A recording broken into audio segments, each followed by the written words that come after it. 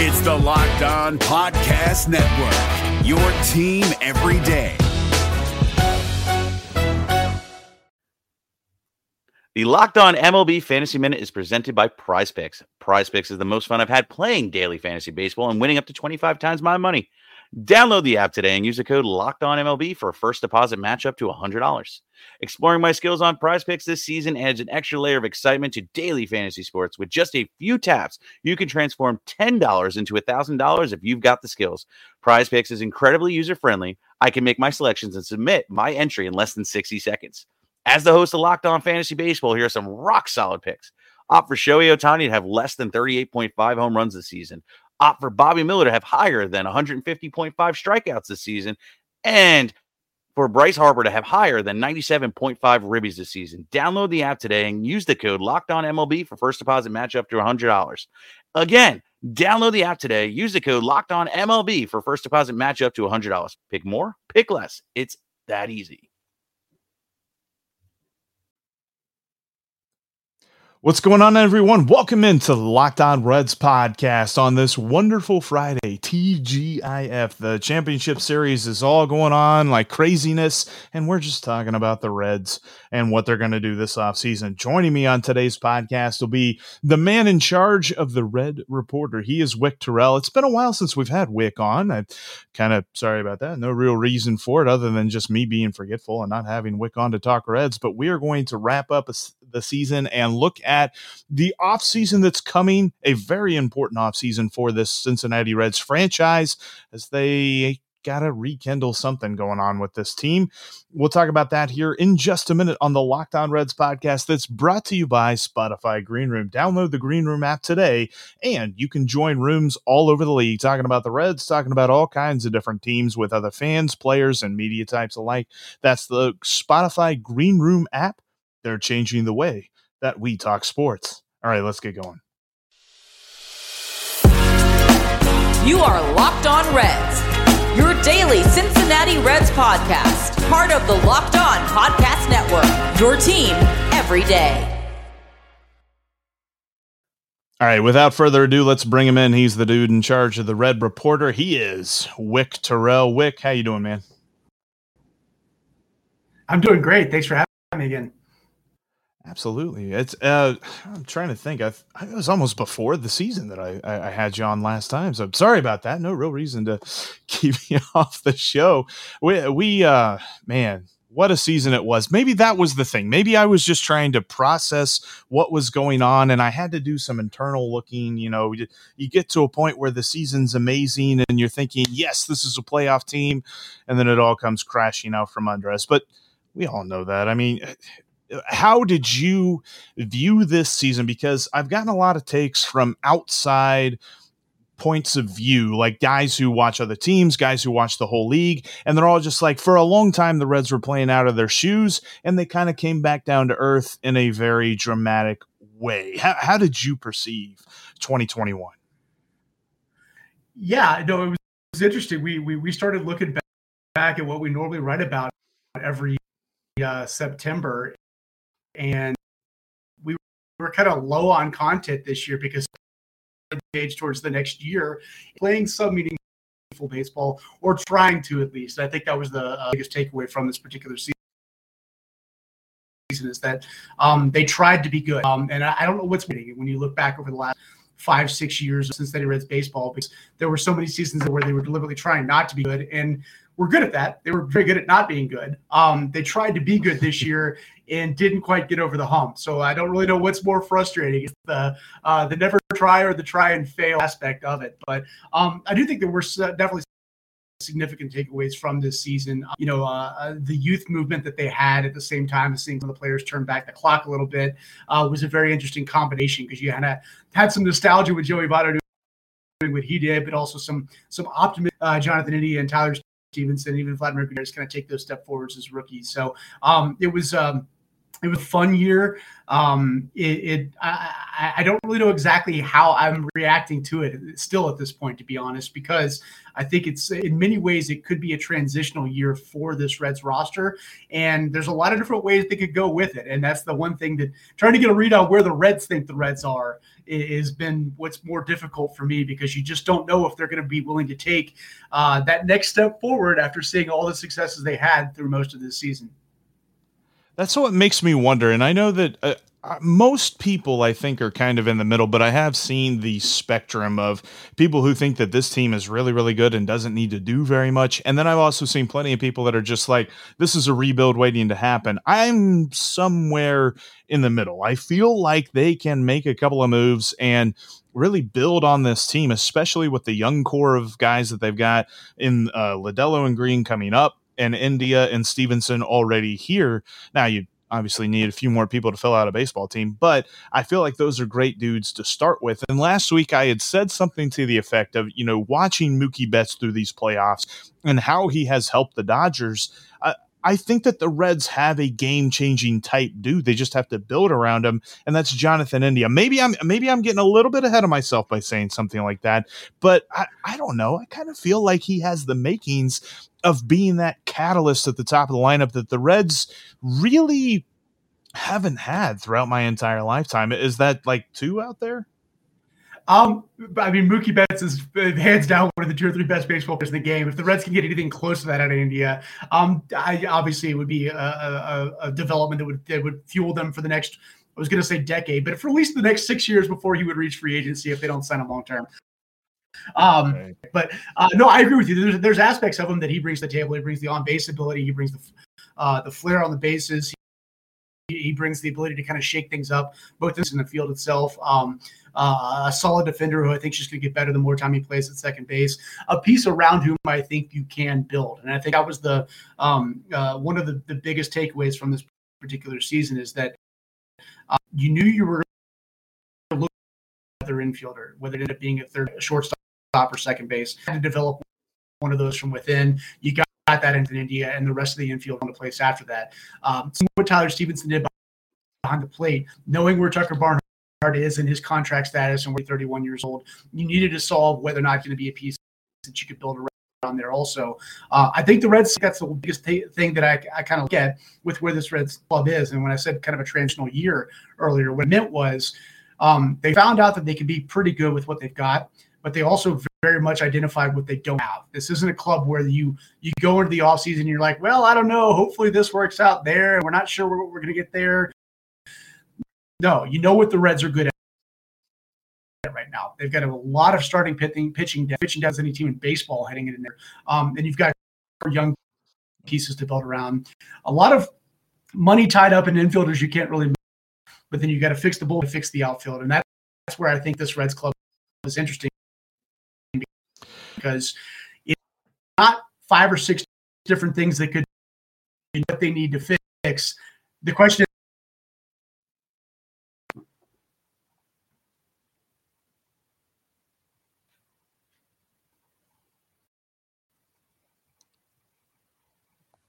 Gonna need to edit that out a little bit. Kind of cut out on me. You were about to say the question I thought it froze. Yeah. It's all right.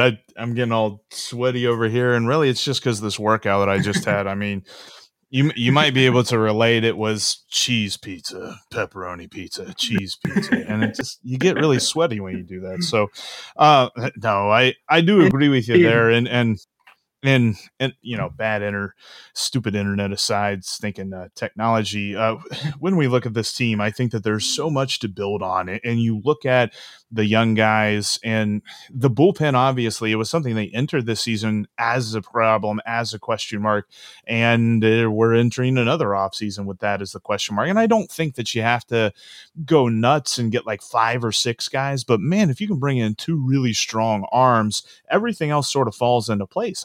I think they've got a lot of middle relief slash setup guys, let's say it right, slash setup dudes who, with the right dude at the top of the pyramid, would be phenomenal. And I tell you what, I want to break that down a little bit more coming up here in just a minute, because this bullpen is something that we've seen throughout these playoffs is uber important. Like, and I don't know that that's a revelation to any baseball fan that's watched any amount of baseball during their lives. They all know if you've got a good bullpen, you got a good shot at the playoffs.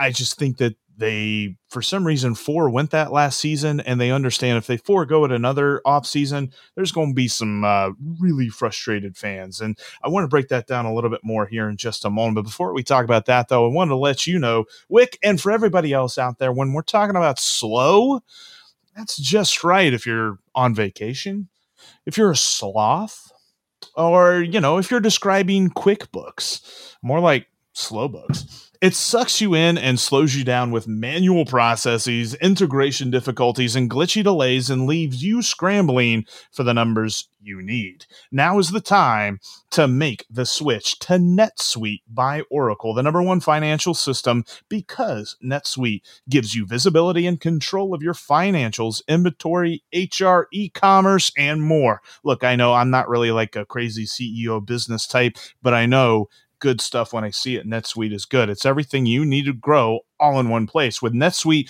you can automate your processes and close your books in no time, no matter how big your business grows. Failing to switch to NetSuite will leave you stuck trying to make sense of your books while your competitors sprint ahead. Not run, not jog, sprint ahead. 93% of surveyed businesses increase their visibility and control when switching to NetSuite. And right now, special financing is back. NetSuite is offering a one-of-a-kind financing program only for those ready to switch today. Head to netsuite.com/lockedon right now. Get special financing at netsuite.com/lockedon.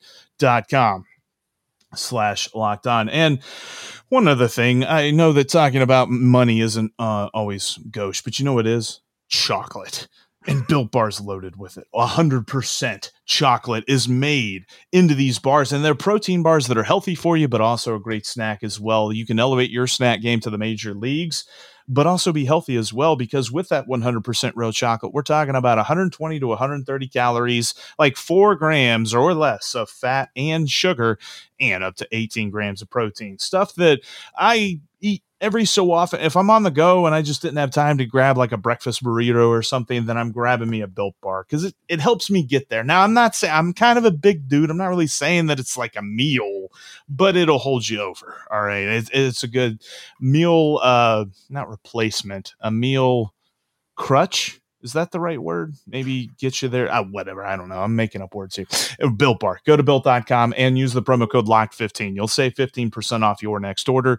Elevate your snack game with Built Bar at Built.com and the promo code LOCKED ON. All right. I meant to be more conversational there and make you feel more awkward there, Wick. I'm sorry about that. But let's move from talking about snack food and financial programs to the bullpen for the Cincinnati Reds, because Luis Cessa, Lucas Sims, Justin Wilson, guys like that, and they're losing Michael Lorenzen and Michael Givens. But when you look at the guys who are staying, you like them in the 5th, 6th, 7th innings, things like that. But when it really comes down to it, can anyone on this roster be deemed a closer / ace of a bullpen? Yeah, it's almost like those pieces are a bullpen crutch and not a pen replacement. There it is. I think the Reds need to address the bullpen. I think that's pretty clear. I think it's something that they've needed to do for a while, but I think it kind of it hinges on what they want to do with the rotation. And I think that's a good thing to have, but something they've got to be definitive about. I mean, you've got the entire rotation coming back. Like, that's very few teams that were successful in the 2021 season, and I'm counting the Reds as being successful. Teams that were decent enough during the season and are also bringing back all of their starting pitchers. The Reds are doing that, and they have 2 of the top 20 prospects in the game who pitched in AAA and are supposed to be ready at some point next year. I think that's one of those aspects the Reds really have to kind of drill down and find out. How much can you expect out of Hunter Green or Nick Lodolo next year? If you think they can be pieces on the big league roster, then you got to build around them accordingly. You can't keep 5 other starting pitchers and expect them to be starters and roll in and have everybody pitching at a place. Otherwise, you're shoehorning them into other roles or trying to ask them to be relievers or whatnot.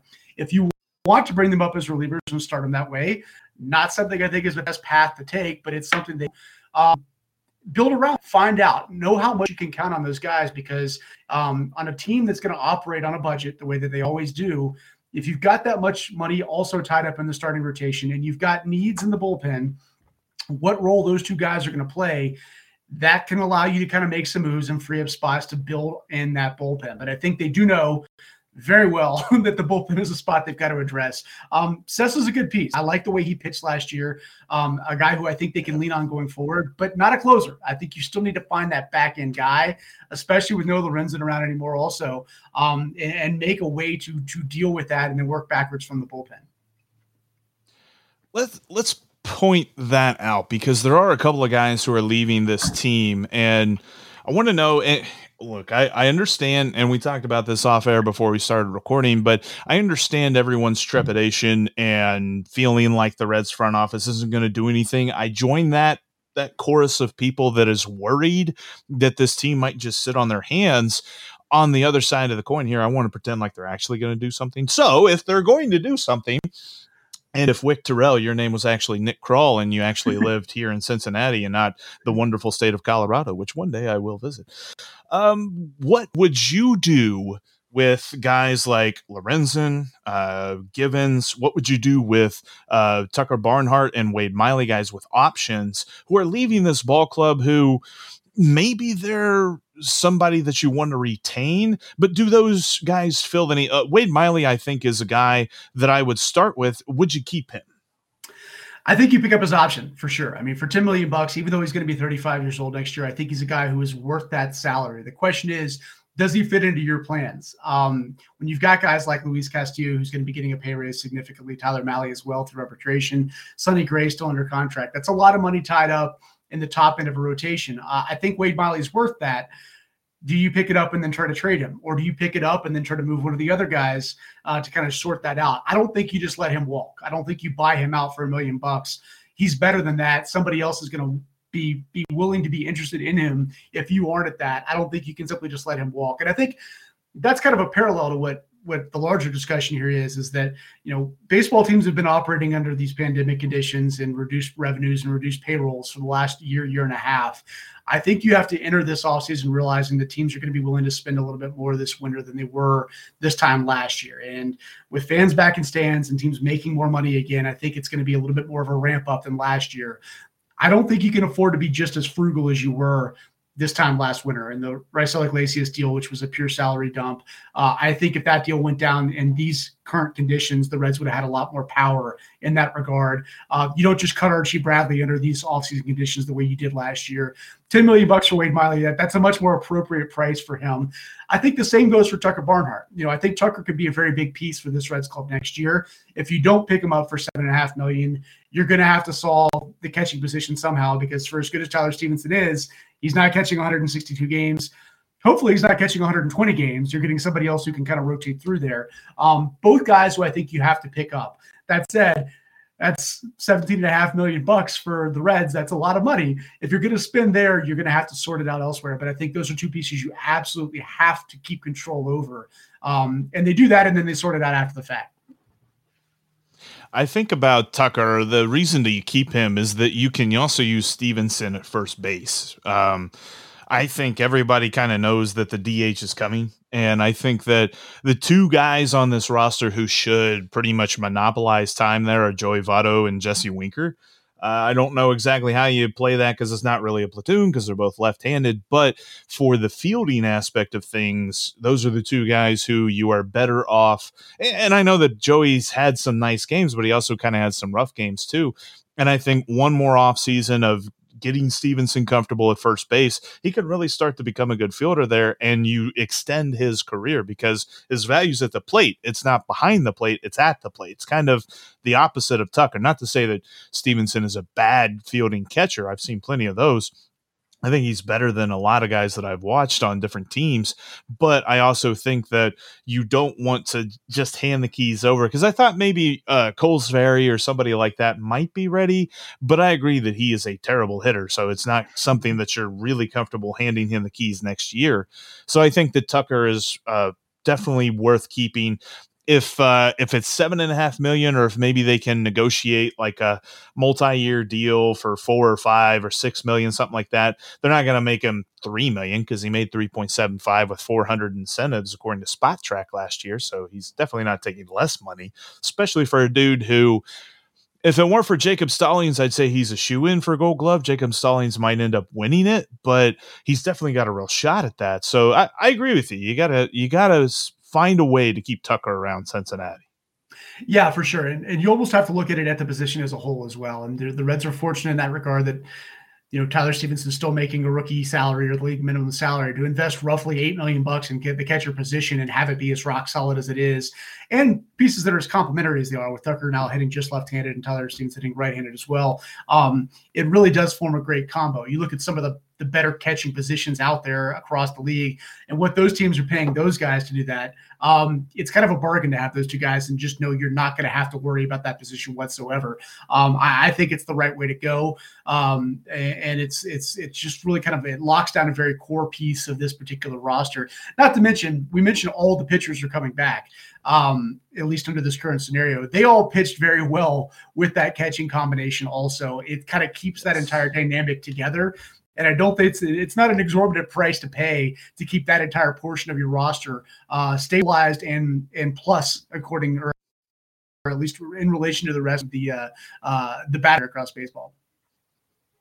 We're going to have some fun with a couple of bold predictions here in just a minute, looking at this offseason. And I got a random question to ask you that's not baseball related that we will have here in one moment. Before we get into that, though, I wanted to let you know about betonline.ag. You can make some money off your sports knowledge today over there by setting up your profile with the promo code Locked On, and you'll get 100% more on your initial deposit.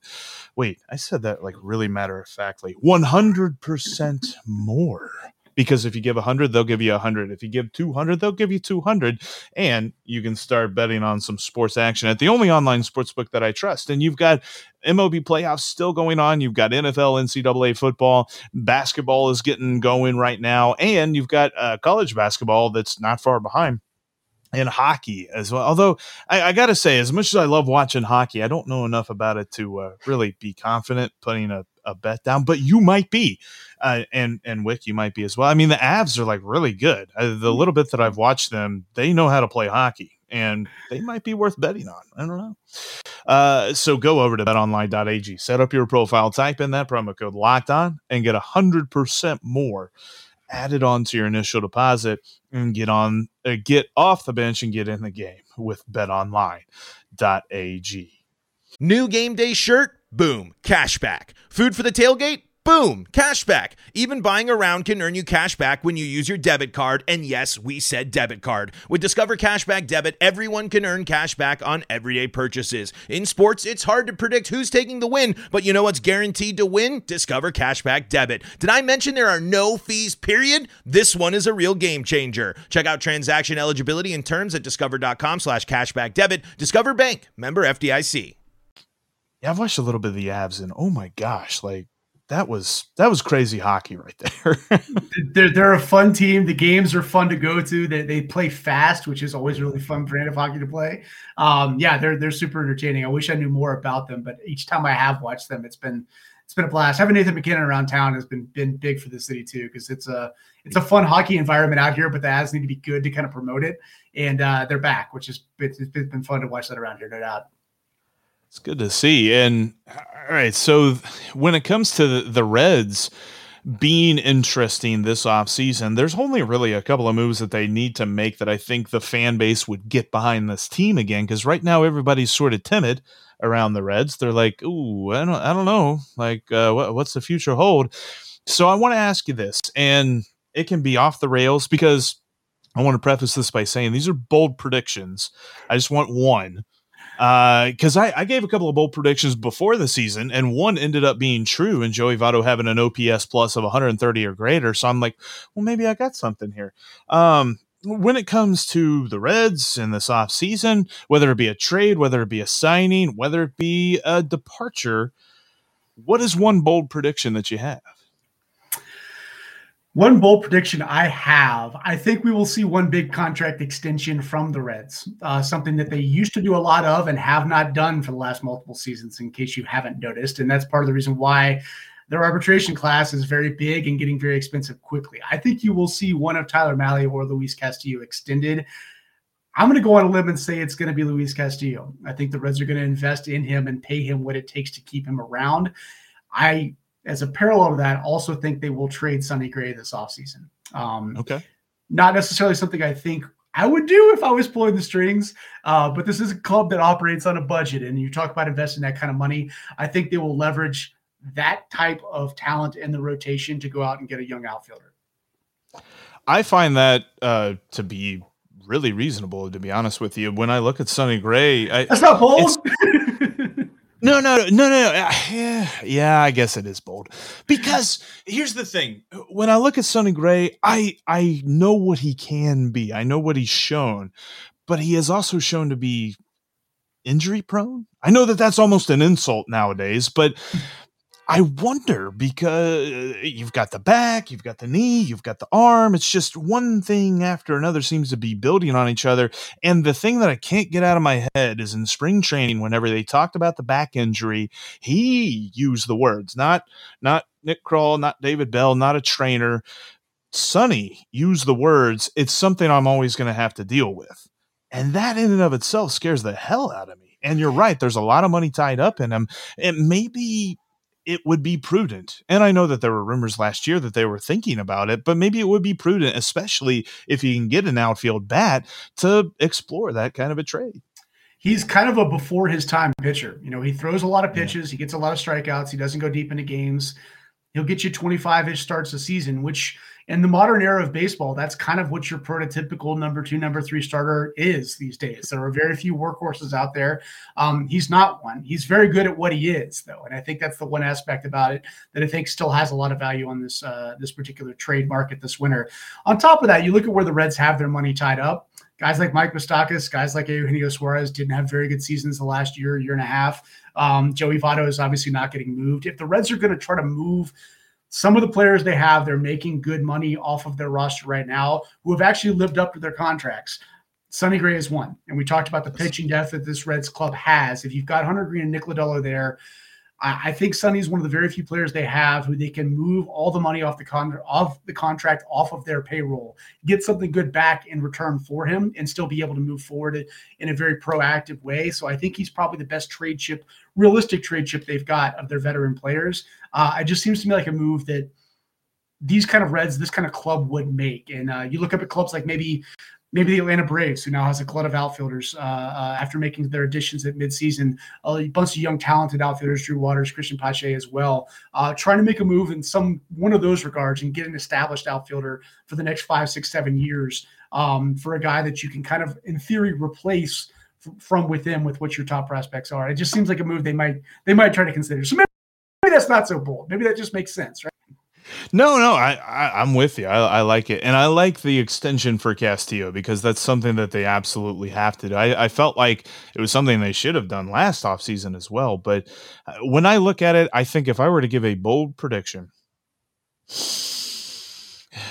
and I put us both on the spot, which, by the way, you did a lot better at this than I was. I've had this time to think, and I still haven't come up with a super bold prediction. I think the bold prediction that I have is that they will acquire an outfielder to replace Castellanos. I don't think that they're keeping him. I don't think that is a new idea. I think most Reds fans have worried about this pretty much since they started collapsing there at the end of August and into September. Is like, oh, well, Castellanos is gone. Castellanos, I think, was probably going to be gone anyway if they made the playoffs. But I think that he is going to get an offer of like 22, 23 million per for like 3 or 4 years. And I just think that the Reds don't have any appetite to match that kind of a deal. I think that Castellanos, people are like expecting like, oh, he said all these really awesome things and he loved playing for Cincinnati. Well, there was a former pitcher who won a very prestigious award that also said these same things, but ultimately got offered way too much money for the Reds to match. And whether or not he gave them the first right of refusal was kind of moot because they were like, ha, that's great. You have fun over there.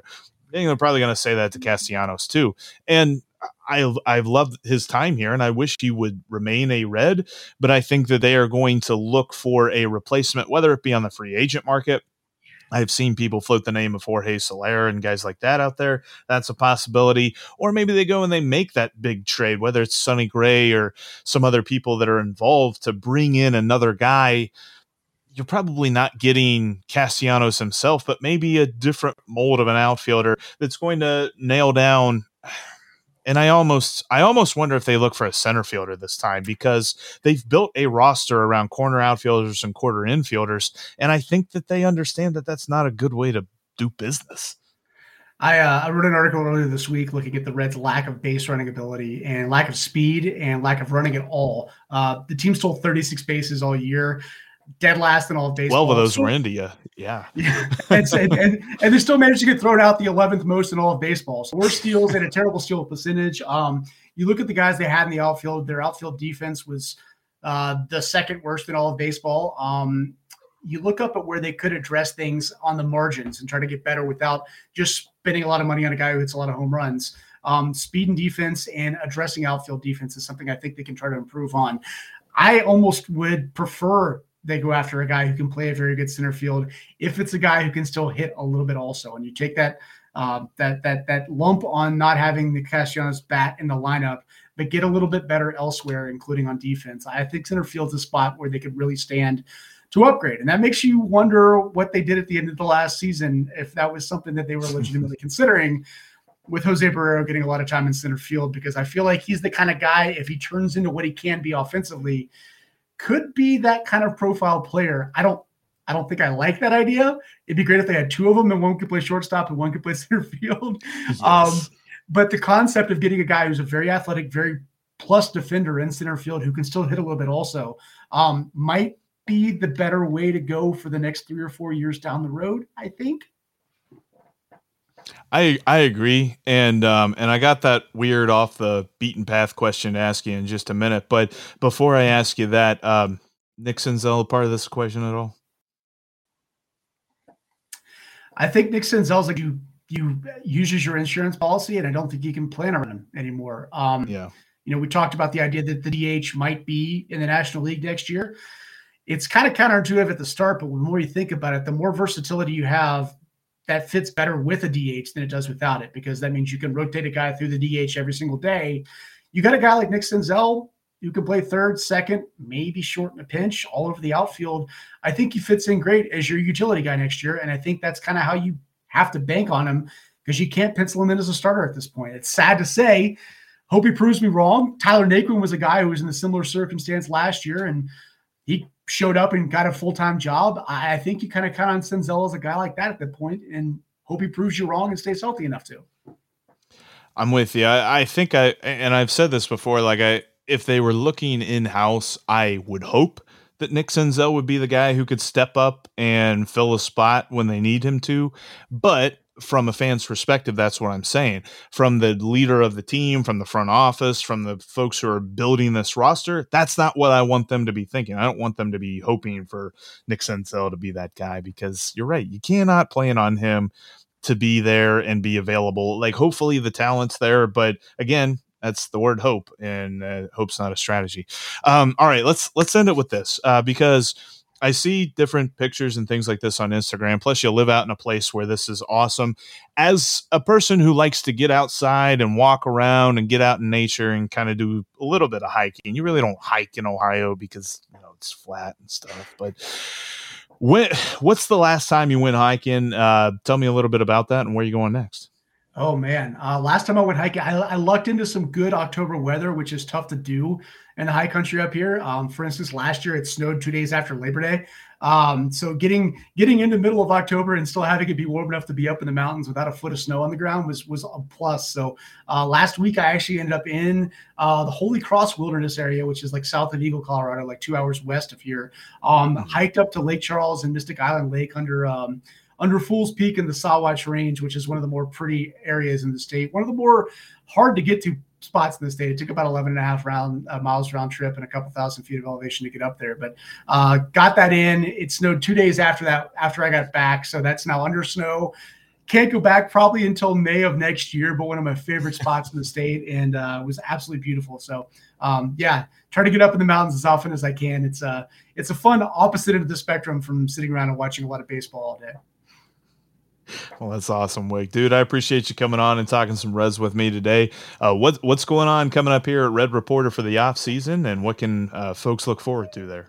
Yeah, we're running through the rest of the minor league wrap-ups at the moment, kind of going back through and seeing what happened this year and who did what and where. And we're going to be going through some free agent projections here in the coming weeks as well, and kind of building towards that fun part of the year where the winter meetings take off and we start finding out what this Reds club is going to do, and seeing if any of my idiotic bold predictions actually come around to sounding like they're going to make sense. So. Well, fingers crossed that, yes, they will be doing stuff. We're going to be watching it all the time here at Locked On Reds as well. Wick, thanks again, and we'll have you on a lot sooner next time. Absolutely. Thanks for having me back. All right, and that's going to do it for us here today on the Locked On Reds podcast. Thank you so much for watching and for listening. If this is your first time, make sure that you're subscribed here on the YouTube channel and that you're following me on your favorite podcasting app. Locked On Reds is free and available wherever you get your podcast. Thanks again for making us your first listen.